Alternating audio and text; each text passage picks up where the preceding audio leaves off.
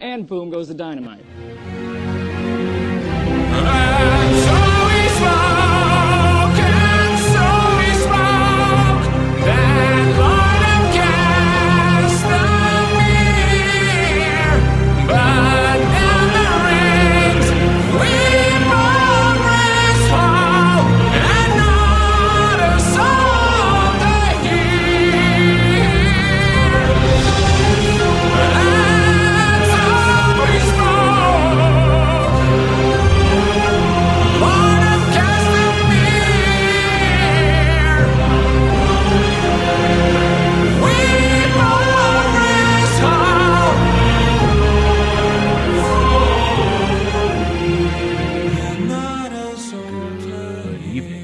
And welcome to a special edition of Boom Goes the Dynamite, the AEW Dynamite review show here on the PWM Podcast Network. I'm Jeffrey. With me tonight is Paul Sebastian. Paul, how are you, my friend? Jeff, night gathers, and now my watch begins. It shall not end until my death. I shall take no wife, hold no lands, father no children. I shall wear no crowns and win no glory. I shall live and die at my post. I am the sword in the darkness. I am the watcher on the walls. I am the shield that guards the realms of men. I pledge my life and honor to the Night's Watch for this and all the nights to come. This sounds like some sort of incel oath.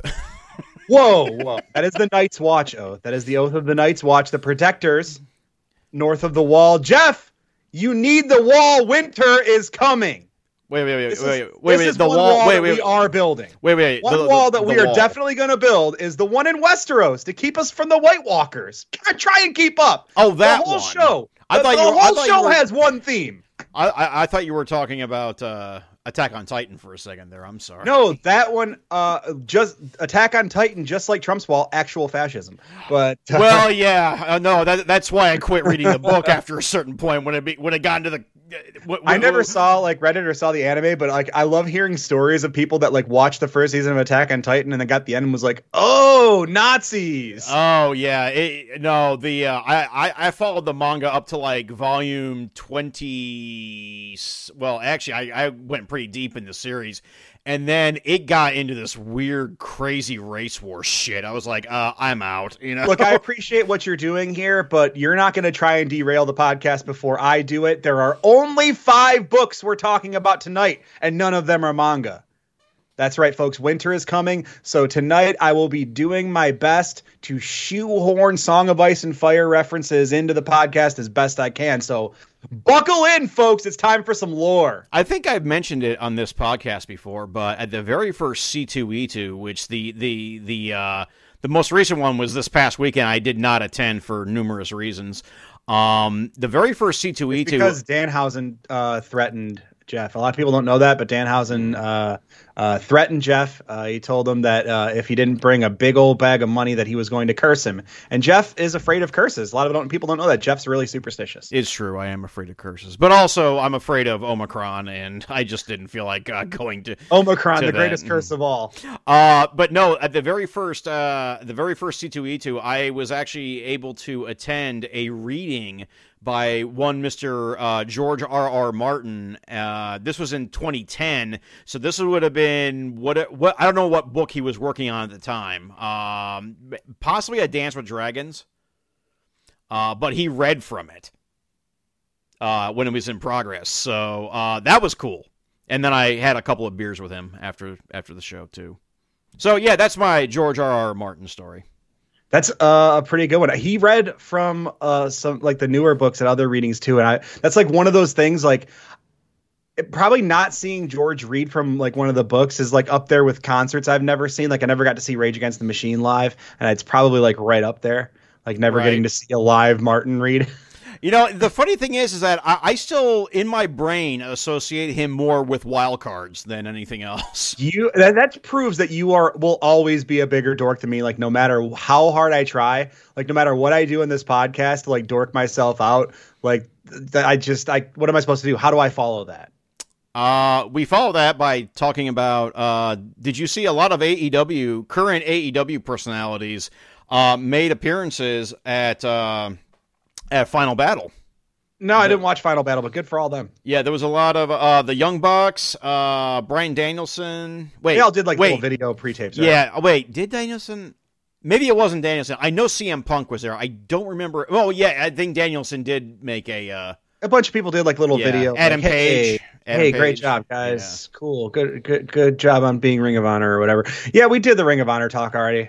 We did. I feel like we've talked enough Ring of Honor on this podcast. We got nothing else to say. Yeah. So yeah, I was just pointing out the AEW tie there so we could keep it on topic. And of course, this morning was also Best of the Super Juniors and World Tag League final. I will definitely make this on topic later on in the show. All right. And you will see how it is on topic. So with that, we go live to the Curtis Caldwell Center in Garland, Texas for the 2021 edition of Winter is Coming for AEW Dynamite. Your host. John, Jeff, first thing, you have to do it. If you're going to do it, you have to do it in the Ned Stark voice, right? I don't know the Ned Stark voice, Paul. Sean Bean. It's Sean Bean. Okay, well, I still didn't watch the show, so I don't know. Sean Bean. Okay. Winter is coming. Okay, fine. Well, why don't you introduce it then, Paul? Winter is coming. Thank you. Your hosts, Excalibur, Tony Schiavone, and Taz on commentary. And we go right into the AEW World Championship match. The World Championship match is the first match, Jeff. It is. Holy Toledo, I did not expect this. I didn't either, and I was like, well, that's sure to be the main event. Like, obviously, what else could possibly be the main? Oh. So, interesting. This is, again, from the Rampage school of thought. I feel like they've really ramped up doing this since the Rampage era has begun, is putting their biggest match at the top of the show. They've done this before, though. I mean, they were doing this prior to Rampage, though. They were doing it, but I don't think as often. I think this has become a little bit. It's becoming more of the rule than the exception, I dare to say. Yeah, you might be right. It might be like an even split at this point. And given what happened in this match, you can definitely see why they made this the first match. And of course, getting back to that, Hangman Adam Page, your AEW World Champion, defending against Bryan Danielson. Justin Roberts returns to the lineup on this. Yeah, I guess his DMs to underage girls weren't getting answered, and he got bored. Oh, jeez. Oh, what? Did I say something? Oh, yeah, you kind of did. Oh, actually, what? Didn't he have like a family thing happening? Like, I'm sorry. All the best to Justin Roberts' family, as long as they don't, like, I don't know, help him send text messages or whatever. Jesus. The cool thing about Justin Roberts is you can call him a nonce because it was British children he was trying to get with. Oh my goodness. Not the only nonce reference we're going to make tonight either. So this match, a lot of nonces in the Sun, Ice and Fire series too, to tie that all back in together. Yeah, pretty sus. Yeah, well, yeah, so I've heard. Because I mean, again, I'm going to confess, I've never read or seen the show. I never read any of the books. I've never seen the show. The books are great. I mean, I'll defend the books to the death. Obviously, there's a lot of TV show discourse and the pretty spectacular downfall of the quality of that television show, but I think all 5 of those books rule.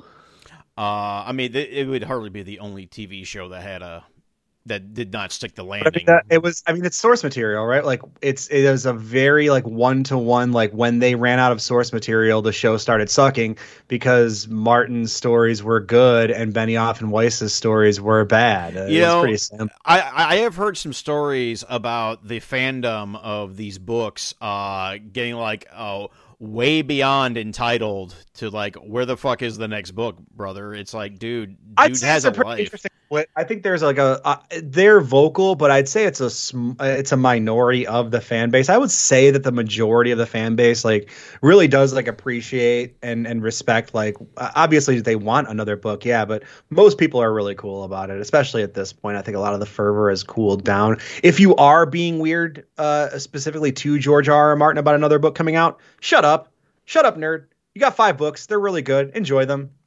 Stop.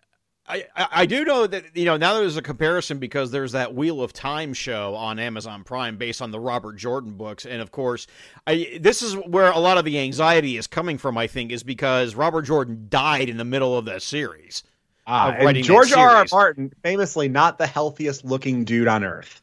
He looks like a man who like could drop dead pretty much any time. So I do understand the concern there, and I would like George to live a very long, healthy, and happy life, books or no books. All the best to King George R. R. Martin, So- the true king, the true Lord of the Seven Kingdoms. So back to this match, and it started slow with a lot of grappling. God, I was just vibrating during these first like 15 to 20 minutes of this match. Oh no, this was not a complaint. By the way. Oh my God, it was. I think this you was know like my taste in 1958, wrestling. 1959. Yeah, like I think you probably saw this, right? Like, and so fitting that like a guy who has used the LaBelle lock to such success was like just being Gene LaBelle for about 10 to 12 minutes. Oh yeah. It was spectacular. The jumping jacks in between the little breaks in action. Oh God, the that was some of the collar and best. elbow tie-up. Just actual Gene LaBelle shit. It was beautiful. Yeah, that was not the immediate comparison I was going to make in this match, but I did know that this match is very, very counter heavy. Oh, like there's a lot of countering in this match. Oh, absolutely. And like, the mark of two guys who have been watching each other, right? Like that's this story. I've got my eye on you. I've got my eye on you. I'm going to bring you my best. I'm going to bring you my best.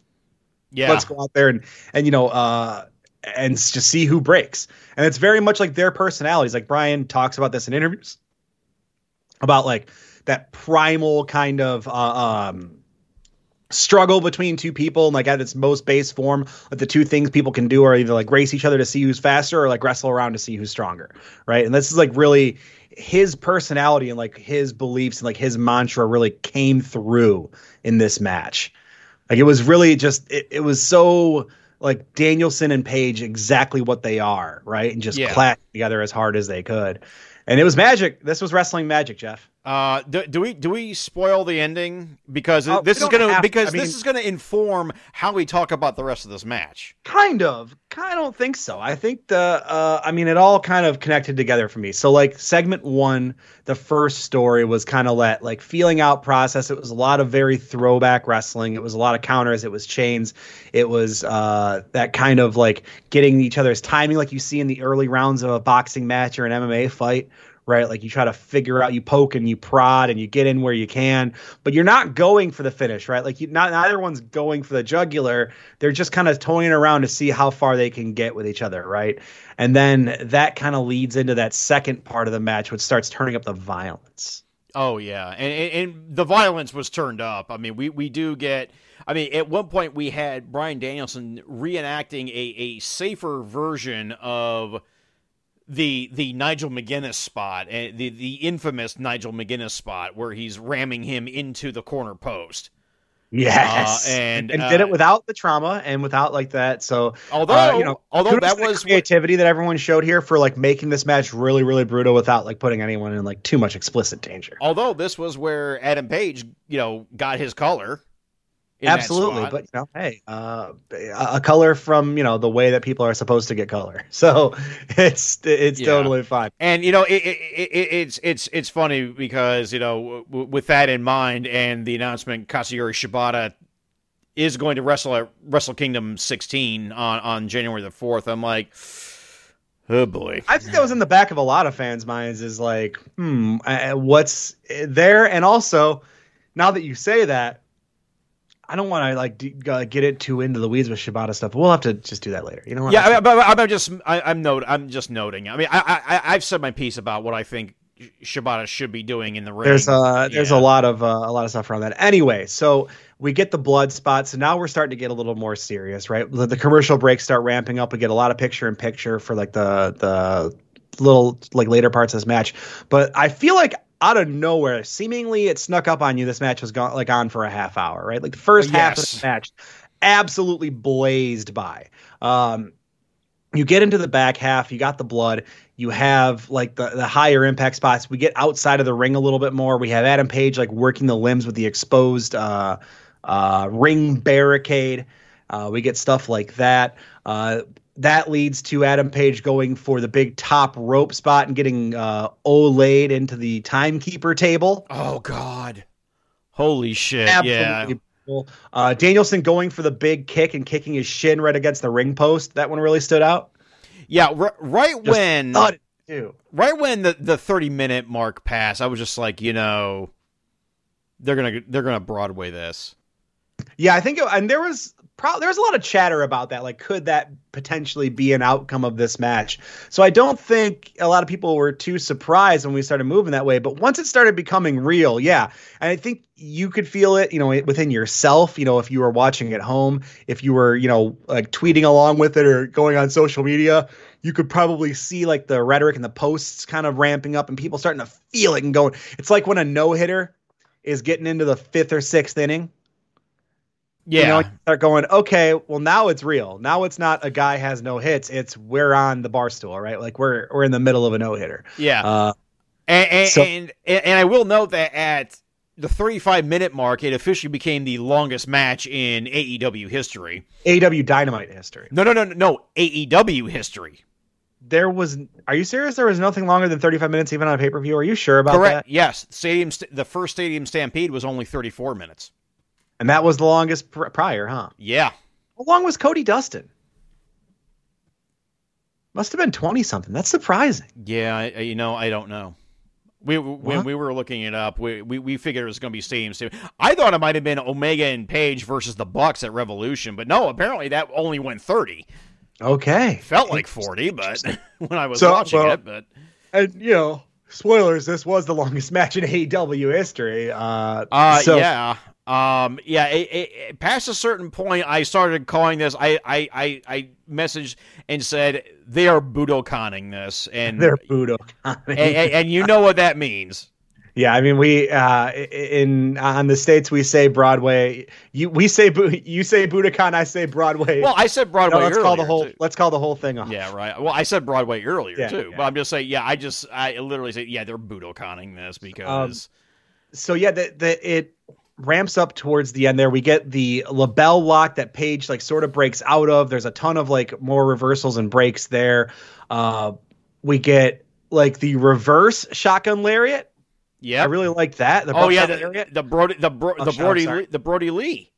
Yeah, like so where Danielson was like ran did the flip over the rope and then ran to Paige, so it's kind of the opposite. Then you got the actual buckshot and boom, bell rings before we even get a cover. Folks, a 60-minute time limit draw, the good old Broadway finish. My goodness, 60. And incredible. This was fantastic. And I know that I think there's a little bit of casual fan backlash and a little bit of just people being salty that you don't see a definitive result. But I think this is the perfect time for it to happen. Okay, this is the absolute perfect outcome for this match. This is the second time limit draw that against the AEW champion that Bryan Danielson has had since he's been in AEW. Yeah. We're telling a story here. And we're telling a story. Not only that, I mean, we've already established this is the longest match in AEW history now. 2021 is the year of the time limit draw or record long matches because we've already had the longest match in Wrestle Kingdom history back in January. That was Kota Ibushi versus Jay White. Just this morning, we had the longest match in Best of Super Juniors history between Hiromu Takahashi and Yo. That was 38 minutes, 30 seconds.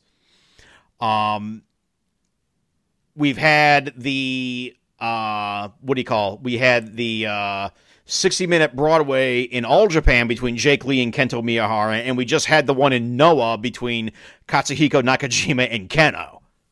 That's a lot. I mean, this is a year. I mean, this is the year of. But you know what? All the factor is that all these matches were really good and did not feel drawn out.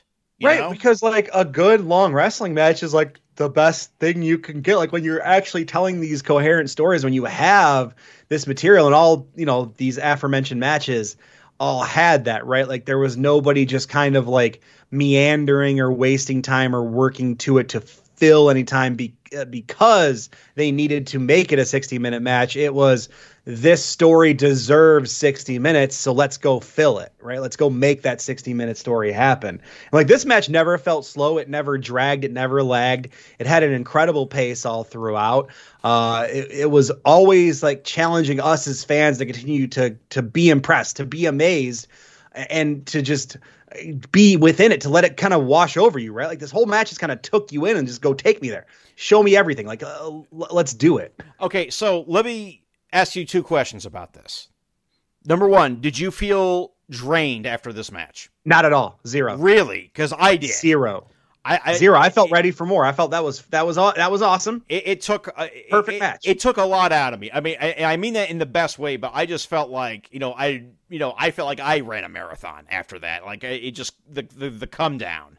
Okay, I get it. I felt like energized. I felt like, oh shit, that rocked. I thought it was so paced well that it kind of brought me like, with it, and then up at the end. And despite that draw finish, a lot, like, I guess it would be easy to say, oh, well, like a draw finish kind of brings you down or goes, it's a little bit of a disappointment. To me, it got me more excited because I know that there's more to come here, that we're obviously a Danielson Page rematch on the horizon, but that the other things that we can do now that we have this story like pocketed, like to your point, Danielson has now drawed with 2 champions, right? So that's something that we can look for later when there's another AEW champion potentially. And lest we forget, remember we telegraphed this. They telegraphed this a little bit because remember when he said that he went, I actually beat Kenny and it took in less time, Yeah, exactly. Yeah. There's so many different kind of elements to that now. This is really interesting to me. This is going to be a lot of people's match of the year, I think. I think this will be like talked about as a match of the year for a lot of folks. I'm not 100% that it's mine, but it's pretty damn close. I mean, it's a late entry into it. And it's certainly a late entry. There's going to be more coming up soon. More late entries into that, but also I hope so. We've only got a few days left in the year. I hope we get more late entries before the year's out. But man, this one's going to be hard to top. Well, there's one in Dragon Gate coming on the 26th that I'm going to have my eye on. So, oh shit, I lost my point here. Oh no. Okay, so let me ask you this: what does this say about what kind of faith AEW has in Adam Page's title reign? I would say that there would be nothing to indicate that they wouldn't have had nothing but all of the faith in Hangman, right? Like, I think that Tony Khan and the brain trust at AEW have known that this was going to be the thing and this was going to work for a long time. They haven't known that Bryan Danielson was going to be on the other side of it, but I think that they've believed in Hangman since day one. I really do. And despite, fans kind of waxing and waning during some of his down periods, I think that was looking back and having the benefit of hindsight, all of that was by design, right? Like this, they brought us to this point, and I think that they've always believed that Hangman could be the guy to carry their brand, which is why he was a day one signing. Right, but I mean, there's also always the counter argument about how the babyface is always more interesting when he's chasing the title rather than having the title. Well, sometimes it's just not true. Sometimes it just isn't the case. And right now, Champion Page is working. It's working perfectly, and I think it's going to work for a long time as long as we continue on this trajectory. Now, is that easy to do? No, it's not easy to do, but they've been nailing it so far, so I trust them. And I trust Hangman. I think he's a great champion. Yeah, this match was an experience. It's one I'm glad we had. I'm glad that they made this the first hour. It was a hell of an hour of television, really. Man. A hell of an hour of TV. Yeah, this is one of those things where, you just, wow. This is going to be worth a rewatch, I think. Yeah, when I get some time, I'll probably rewatch it. I DVR'd it. Yeah, so I mean, and this is something that I have not done with either Jake versus Kento or Nakajima versus Keno. I have not gone back and rewatched those yet. So. Long matches are tough. I can understand. Like, long matches are a lot like long movies. Like, some of my favorite movies are really long, so they're kind of tough. Like, okay, here's one: The Assassination of Jesse James by the coward Robert Ford. Love that movie, Jeff. It's a fantastic movie. Director's cut. It's like over 3 hours. So it's hard to say, hey, I'm going to set aside like 3+ hours to just watch this one movie. And, you know, an hour-long wrestling match, I think, is a big ask, but I think this one's worth it. I think if you have an hour to set aside to watch again, or if you didn't watch yet, God, I mean, if you haven't seen this match, holy shit, go watch this. Well, first of all, why are you listening to this show? Hey, Second of all, you know, sometimes people are listening later in the week. They didn't get a chance to watch Dynamite. I totally get that. Hey, if you didn't get a chance to see Dynamite and you listen to this podcast as like a supplement or a way to catch up, I love that. And I try to do our best to give you what we can without like being too much of like a dry recap or whatever. But no, I think that's cool. Yeah. yeah, I mean, yeah. What else are we gonna say at this point? We spent. It's fitting that was half the show. We spent half the podcast talking about it. Yeah, but so we still have like another 50 minutes of television to discuss. This match was so long. George R.R. Martin wrote the next book. Hey. When we come back for the first non-Page versus Danielson segment of the show, we go backstage and we have the Young Bucks, Adam Cole and Bobby Fish, just talking some shit against the best friends in Roppongi. Basically. One thing I noticed, and I don't know if this was like how on purpose this was, did you notice the kazoo backing track for the Christmas music? I kind of did, yeah. I don't know if this was like a little Christian thing, right? A little thing at Christian and Edge, you know, with their whole kazoo gimmick they used to do. I'm not sure if that had anything to do with it, but I was like, oh, these guys style themselves as clever, don't they? Yeah, they kind of do, don't they? So I feel like that. Go on, we're moving on. Yeah, that's all I had. We're moving on. Our second, and this is going to set up a match for Rampage, so huzzah. Our second match of the evening, if you can call it that, Matt Sydal versus Wardlow. This was a fucking squash. Why is Sean Spears on the fucking mic? That was it. First, because it was funny and good, and this segment rocked. Was it though? Yeah, I thought it was awesome. I thought this is like my favorite Sean Spears. Like this Sean Spears right here. This is the good Sean Spears. Yeah, he interrupts during Wardlow's match and tells him to stop hitting the guy and just pin him. Wardlow doesn't listen, gets a second power bomb in, finishes Sydal off in about a minute.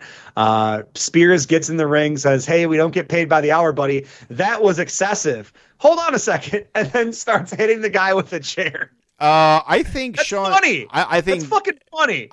Yeah, you're burying the lead here, though. Is that after he hits him with the chair, he looks like he totally blew a load. Right there. He does that every time. That's not the lead. That's funny. This is a thing that he does. The chairman is a funny character. This is good. Right. I'm just talking. The chairman is good. I'm just talking about the orgasm he had in the ring. Jeff, right there. Here's the thing, Jeff. Coming rules. Coming is great. Everyone loves to come. Nutting is awesome. So, yeah, everyone loves nutting. More and more people are talking about it in a big way. You know, if you go up to a stranger on the street and you be like, "Hey, have you ever nutted and do you enjoy it?" I bet you they'll tell you yes. And they'll willingly give up that information too. So, you know, go out there and ask your neighbors. yeah. Well, let me know how that goes, Paul. Ask your neighbors if they've nutted and if they enjoyed it. That's your homework assignment. We then get a video segment between Ty Conti and Penelope Ford. They're going to have a submission match on Rampage. I have two quick notes. One, cool shirt for Ty Conti. Indeed. Very cool shirt. Two, I promise to be very, very, very respectful on Wrestling Brain during our analysis of that match. I will have the utmost respect for everybody involved. And I will not beg to be placed in every submission hold that was attempted in the match. That's my promise. So wait a minute. You promise you're going to be respectful on Wrestling Brain, but on this show you're just going to spill your id out here. Is that what I'm getting? Correct. Okay. Well, I already had a big rant about nutting, so I feel like I might have gotten it out. Let's find out as we move along. We then go. Oh, you know what? To tie that into Song of Ice and Fire, though, since I'm doing that too. One of the grossest people to ever write about nutting, George R.R. Martin. George writes about nutting in the books like a lot, and he does it in like that kind of old timey way where he talks about like spilling their seed and stuff like that. It's just, you know what I mean? I take your word for it. Like I said, I've never read it. You know what I'm talking about? Like when they, you know, because like it's a fantasy, but it's like that medieval fantasy, right? So it's written with in a style, and so he uses like those sort of terms, right? Like those like dated sex terms, and it's just really gross. Yeah. May my seed find purchase. Yes, Yeah, indeed, things yes. like that. Oh, that's gross. Yeah, like that. Ew. Yes, like that. Ew. Oh Okay. boy. Moving on. Speaking of spewing stuff, Oh, no. we get a promo from Malachi Black. Is Is this where I the bring black up? spit just like Malachi's version of coming? It might be. Is Malachi just nutting? Oh shit! I think we're onto something. This will be the first time I've mentioned this particular comic writer, but Grant Morrison, the arch enemy of Alan Moore, Grant Morrison. There's no way we haven't mentioned Grant Morrison before. I mean, I like to think we have mentioned them before, but I can't say that with absolute certainty. But anyway, Grant Morrison did a series, The Filth, and there was a couple of issues with a with involving black jizz. Black jizz, yeah. You say black jizz? Whoa, that sounds weird. Okay. Yeah, this was a super. But cutting aside, this was a really interesting promo, especially because of the end and the implications. Did you catch that? Oh, I did. I'm sure you did. There's a lot of chatter now. There's some chatter about maybe. This is a very wordy promo, probably too wordy, but that's Malachi's thing. What mattered was at the end when he looked at the man he just black goop spit nutted on and said, "You are so much more than a king." Oh yes, but also, yeah, considering who is Malachi Black's partner. And as PWG World Tag Team title. I can also say this is official, so we can just report this. Brody King has signed with AEW. Oh, you're kidding! Okay, so that is being reported as well. See, I would have thought he would have gone to New Japan because he is such AEW is the right place for him right now. He's a really good addition. But he's been such a fixture on Strong though since its debut. So go do something new ventures, new horizons, man. Go forge that path. And I think Brody King's in the right spot to get himself in front of even more new fans right now. And I think he'll be really over at AEW. I think he's going to be very successful there. Well, hopefully he'll still work the New Japan of America shows. I just hope that we still get Mike the Rock Davis from WWW from I Think You Should Leave. I don't know that. Did you not see I Think You Should Leave, Jeff? Are we going to really get No, actually, I did not. I have not watched that show. Holy shit. Yeah, you need to do that, first of all. Okay. To watch, Brody King makes a brief appearance, and I Think You Should Leave. Okay, sounds good. Our third match of the evening, Hikaru Shida versus Serena Deeb. This is the rubber match between in their feud, and boy, did we get some more grappling in the this professor match. Of pro wrestling. Before we get into the match itself, can you give me some thoughts, just how you feel about Serena Deeb's AEW run overall? I mean, obviously she was just brought in as a sideshow attraction as the NWA women's champion. Initially, well, of course, so was Thunder Rosa. Let's be honest. But I mean, yeah, I think she, especially this persona that she's done. Yeah, I think it's paying dividends for her. The professor of pro wrestling, I think, is one of the most important characters and people in the entire AEW women's division. I think she's like a focal point here. You need this character. You need this wrestler. Right? Like you need this veteran who purports to know everything about wrestling, to be smarter, to be shrewder, to be tougher, to be superior or to act superior in every way to each of their opponents. This is great stuff. And like the way she worked this match, like from not only just like the technical stuff and like the being cerebral and all that, but also using it to cheat. Like that's that very kind of Larry Zbyszko, Bobby Heenan kind of thing, and like very fitting. Dean Malenko when he was in the triple threat in ECW. Well, she billed herself as the woman of 1,000 holds at the top of this match, right? So very obvious there. Yeah, and like Dean Malenko's influence being really felt at AEW. More on that later in the show. Fair. Anyway, yeah, this was a really good match. Really good match. Unfortunately, it came on the same show as a 60-minute Broadway between Adam Page and Bryan Danielson, so kind of overshadowed in that. But I don't still, know if it got overshadowed that much. I think we had there was a little bit between it, and I thought everyone had a really good time. I think the expectations were right, and I thought it was a really fun match. The crowd reacted and responded really well to it. They were very, very pro Shida. A lot of "Let's Go Shida" chants, so that was great. You know what? Texas has some of the best wrestling crowds. It has to be said. I mean, and I've been saying this for a long time too. Yeah, I mean, cursed state with a lot of problems, but good wrestling crowds. Yeah, I mean, if nothing else, good wrestling crowds in Texas. Hikaru Shida does get the win, so I guess she wins the feud, at least for now. For now. We then go backstage, and we have your beautiful baby boy and his idiot cousin. And, my son. Did you see my son grow up before our very eyes? I could cry. There's some tension between your boy and his cousin. A little. Well, you know what? Good. Griff was very upset about how Julia Hart was treated by Malachi Black and by the response or lack thereof from the Varsity Blondes. He really wanted to go out there, get back at Malachi Black. He was very passionate about it. Brian wanted him to hold off, say this is what he wants, slow down. And Griff said, well, if you won't do it, then I'll do it myself. Screw you, dude. And you know what? Good for Griff. Griff, and you know what?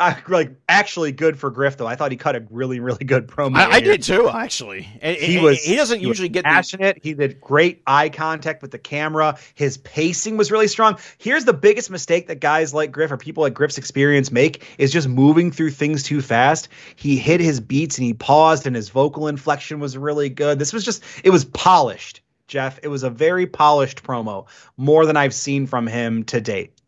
Yeah, no. I totally agree. I thought that was the best, mic segment he's done, especially since Pillman's been the one doing the majority of the promos for them recently. So, yeah. Yeah, and so this was the, hey, Griff, let's get out there and see what you got. Here is your opportunity. It's Wednesday night. Don't fuck this up. And he went out there and he didn't fuck it up.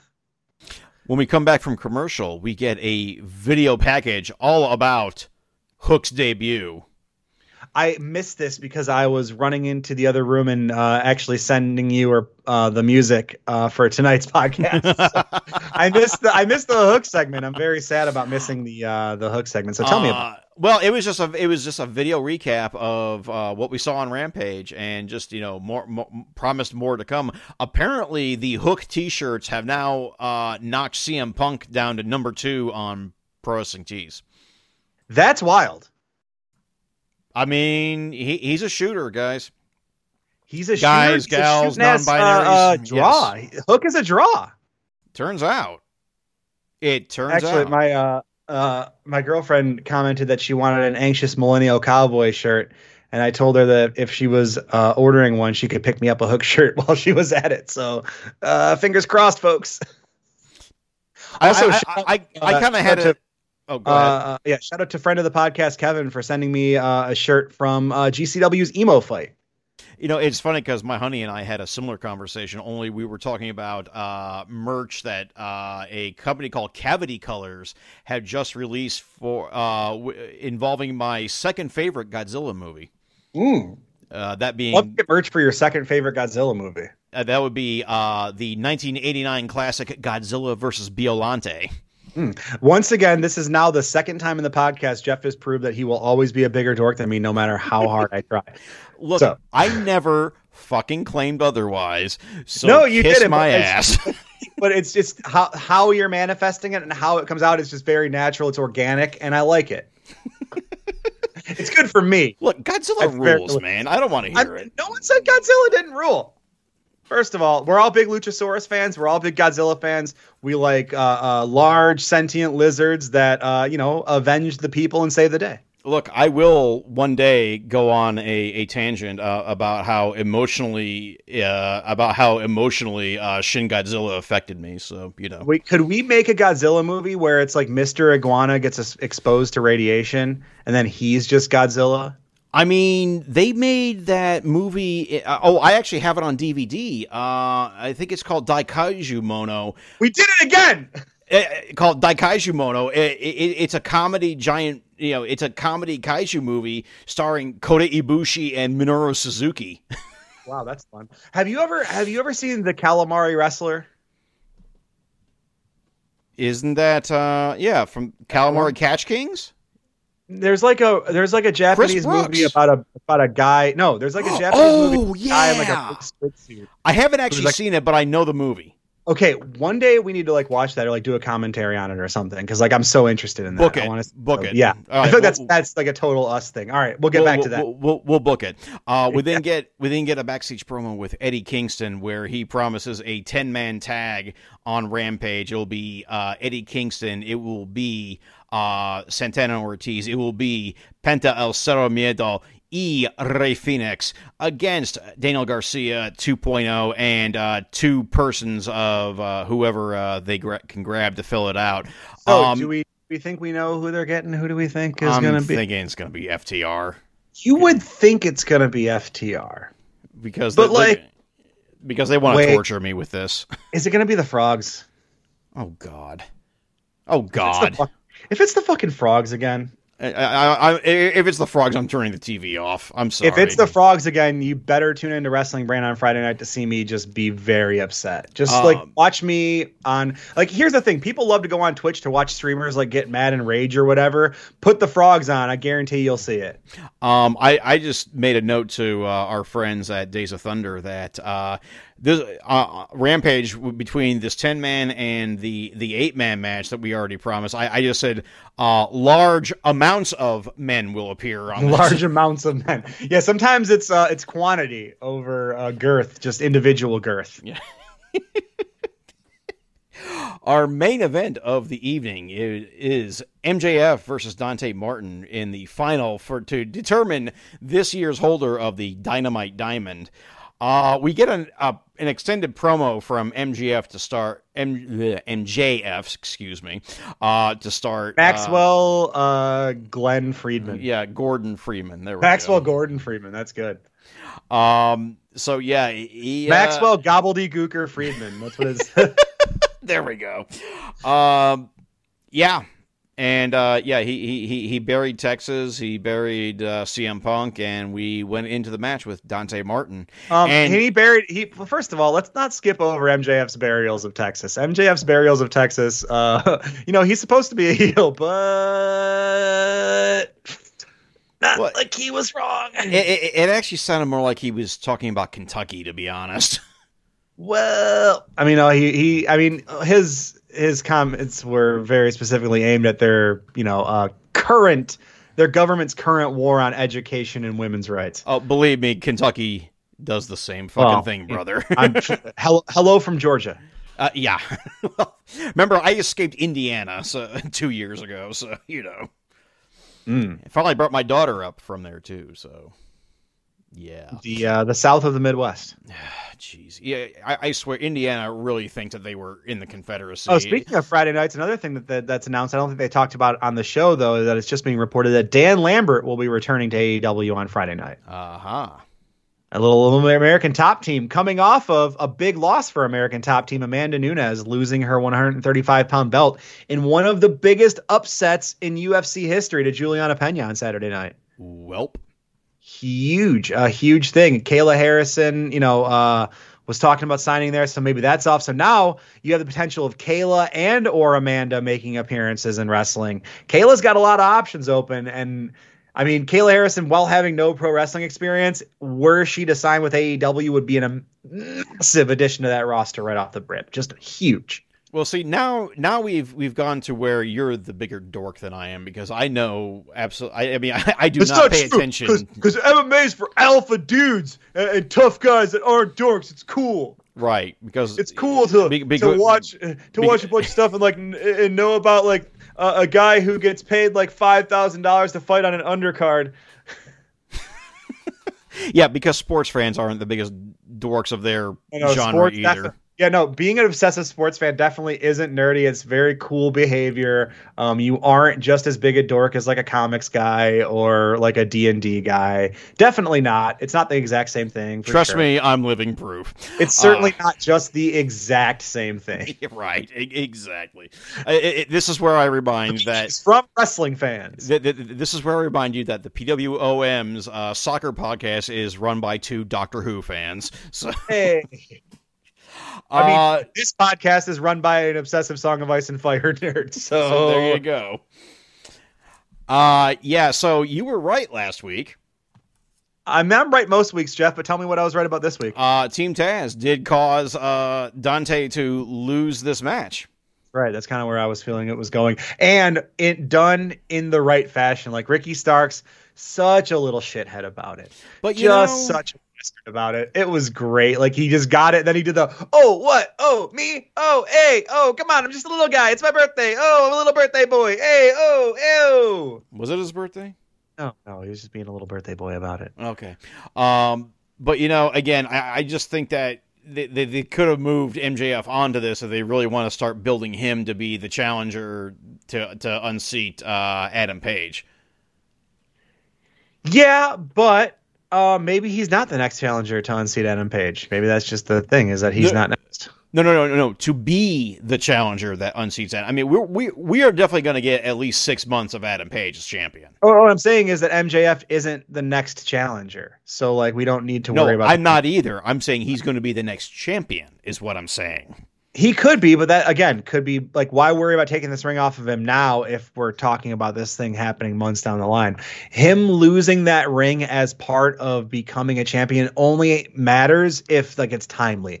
Like, what I think of Seth Rollins losing the match at WrestleMania the same day he cashed in his Money in the Bank, right? Like him losing that match to Randy Orton only matters if he's cashing in later. Now, I'm not saying that this is as timely, but like these things only matter if they happen like in relation to each other. So like MJF losing that ring only matters to the title scene if the very next thing he does is chase after the championship. Also, did we ever establish what that ring actually means besides just something that for MJF to cheat with? Well, it was gonna be like a ring, like for other people to hold, but he keeps winning it. That's the deal. Like, but they only do it once a year. Yeah, but they only do it once a year too. And you're supposed to hold it for the year. That's the deal. You hold it for the year. It's an annual presentation. What does it mean actually? Is it just a trophy, or just a trophy? Okay, all right. It's a cool ring. What do you mean? It's cool jewelry. After the match, FTR helps beat down Dante Martin again, and then the lights go out. And then for a while too. This was like an extended. Then there was a lot of moving parts to this one, and like once the lights come on, you see why, because it takes a little longer, particularly for one of them guys to get there. Yeah. When we get back in the ring, Steve Stinger and Darby Allin are both in the ring. It's Steve. Yeah. That would be so good. It's my friend Steve Borden. You know what? Ironically, you could yell "It's Steve" on Blue's Clues too. You could. You know what? I would love Tony Schiavone just to be on the other side of that door when he comes back. He made his little video, that little video where he made all the millennials cry.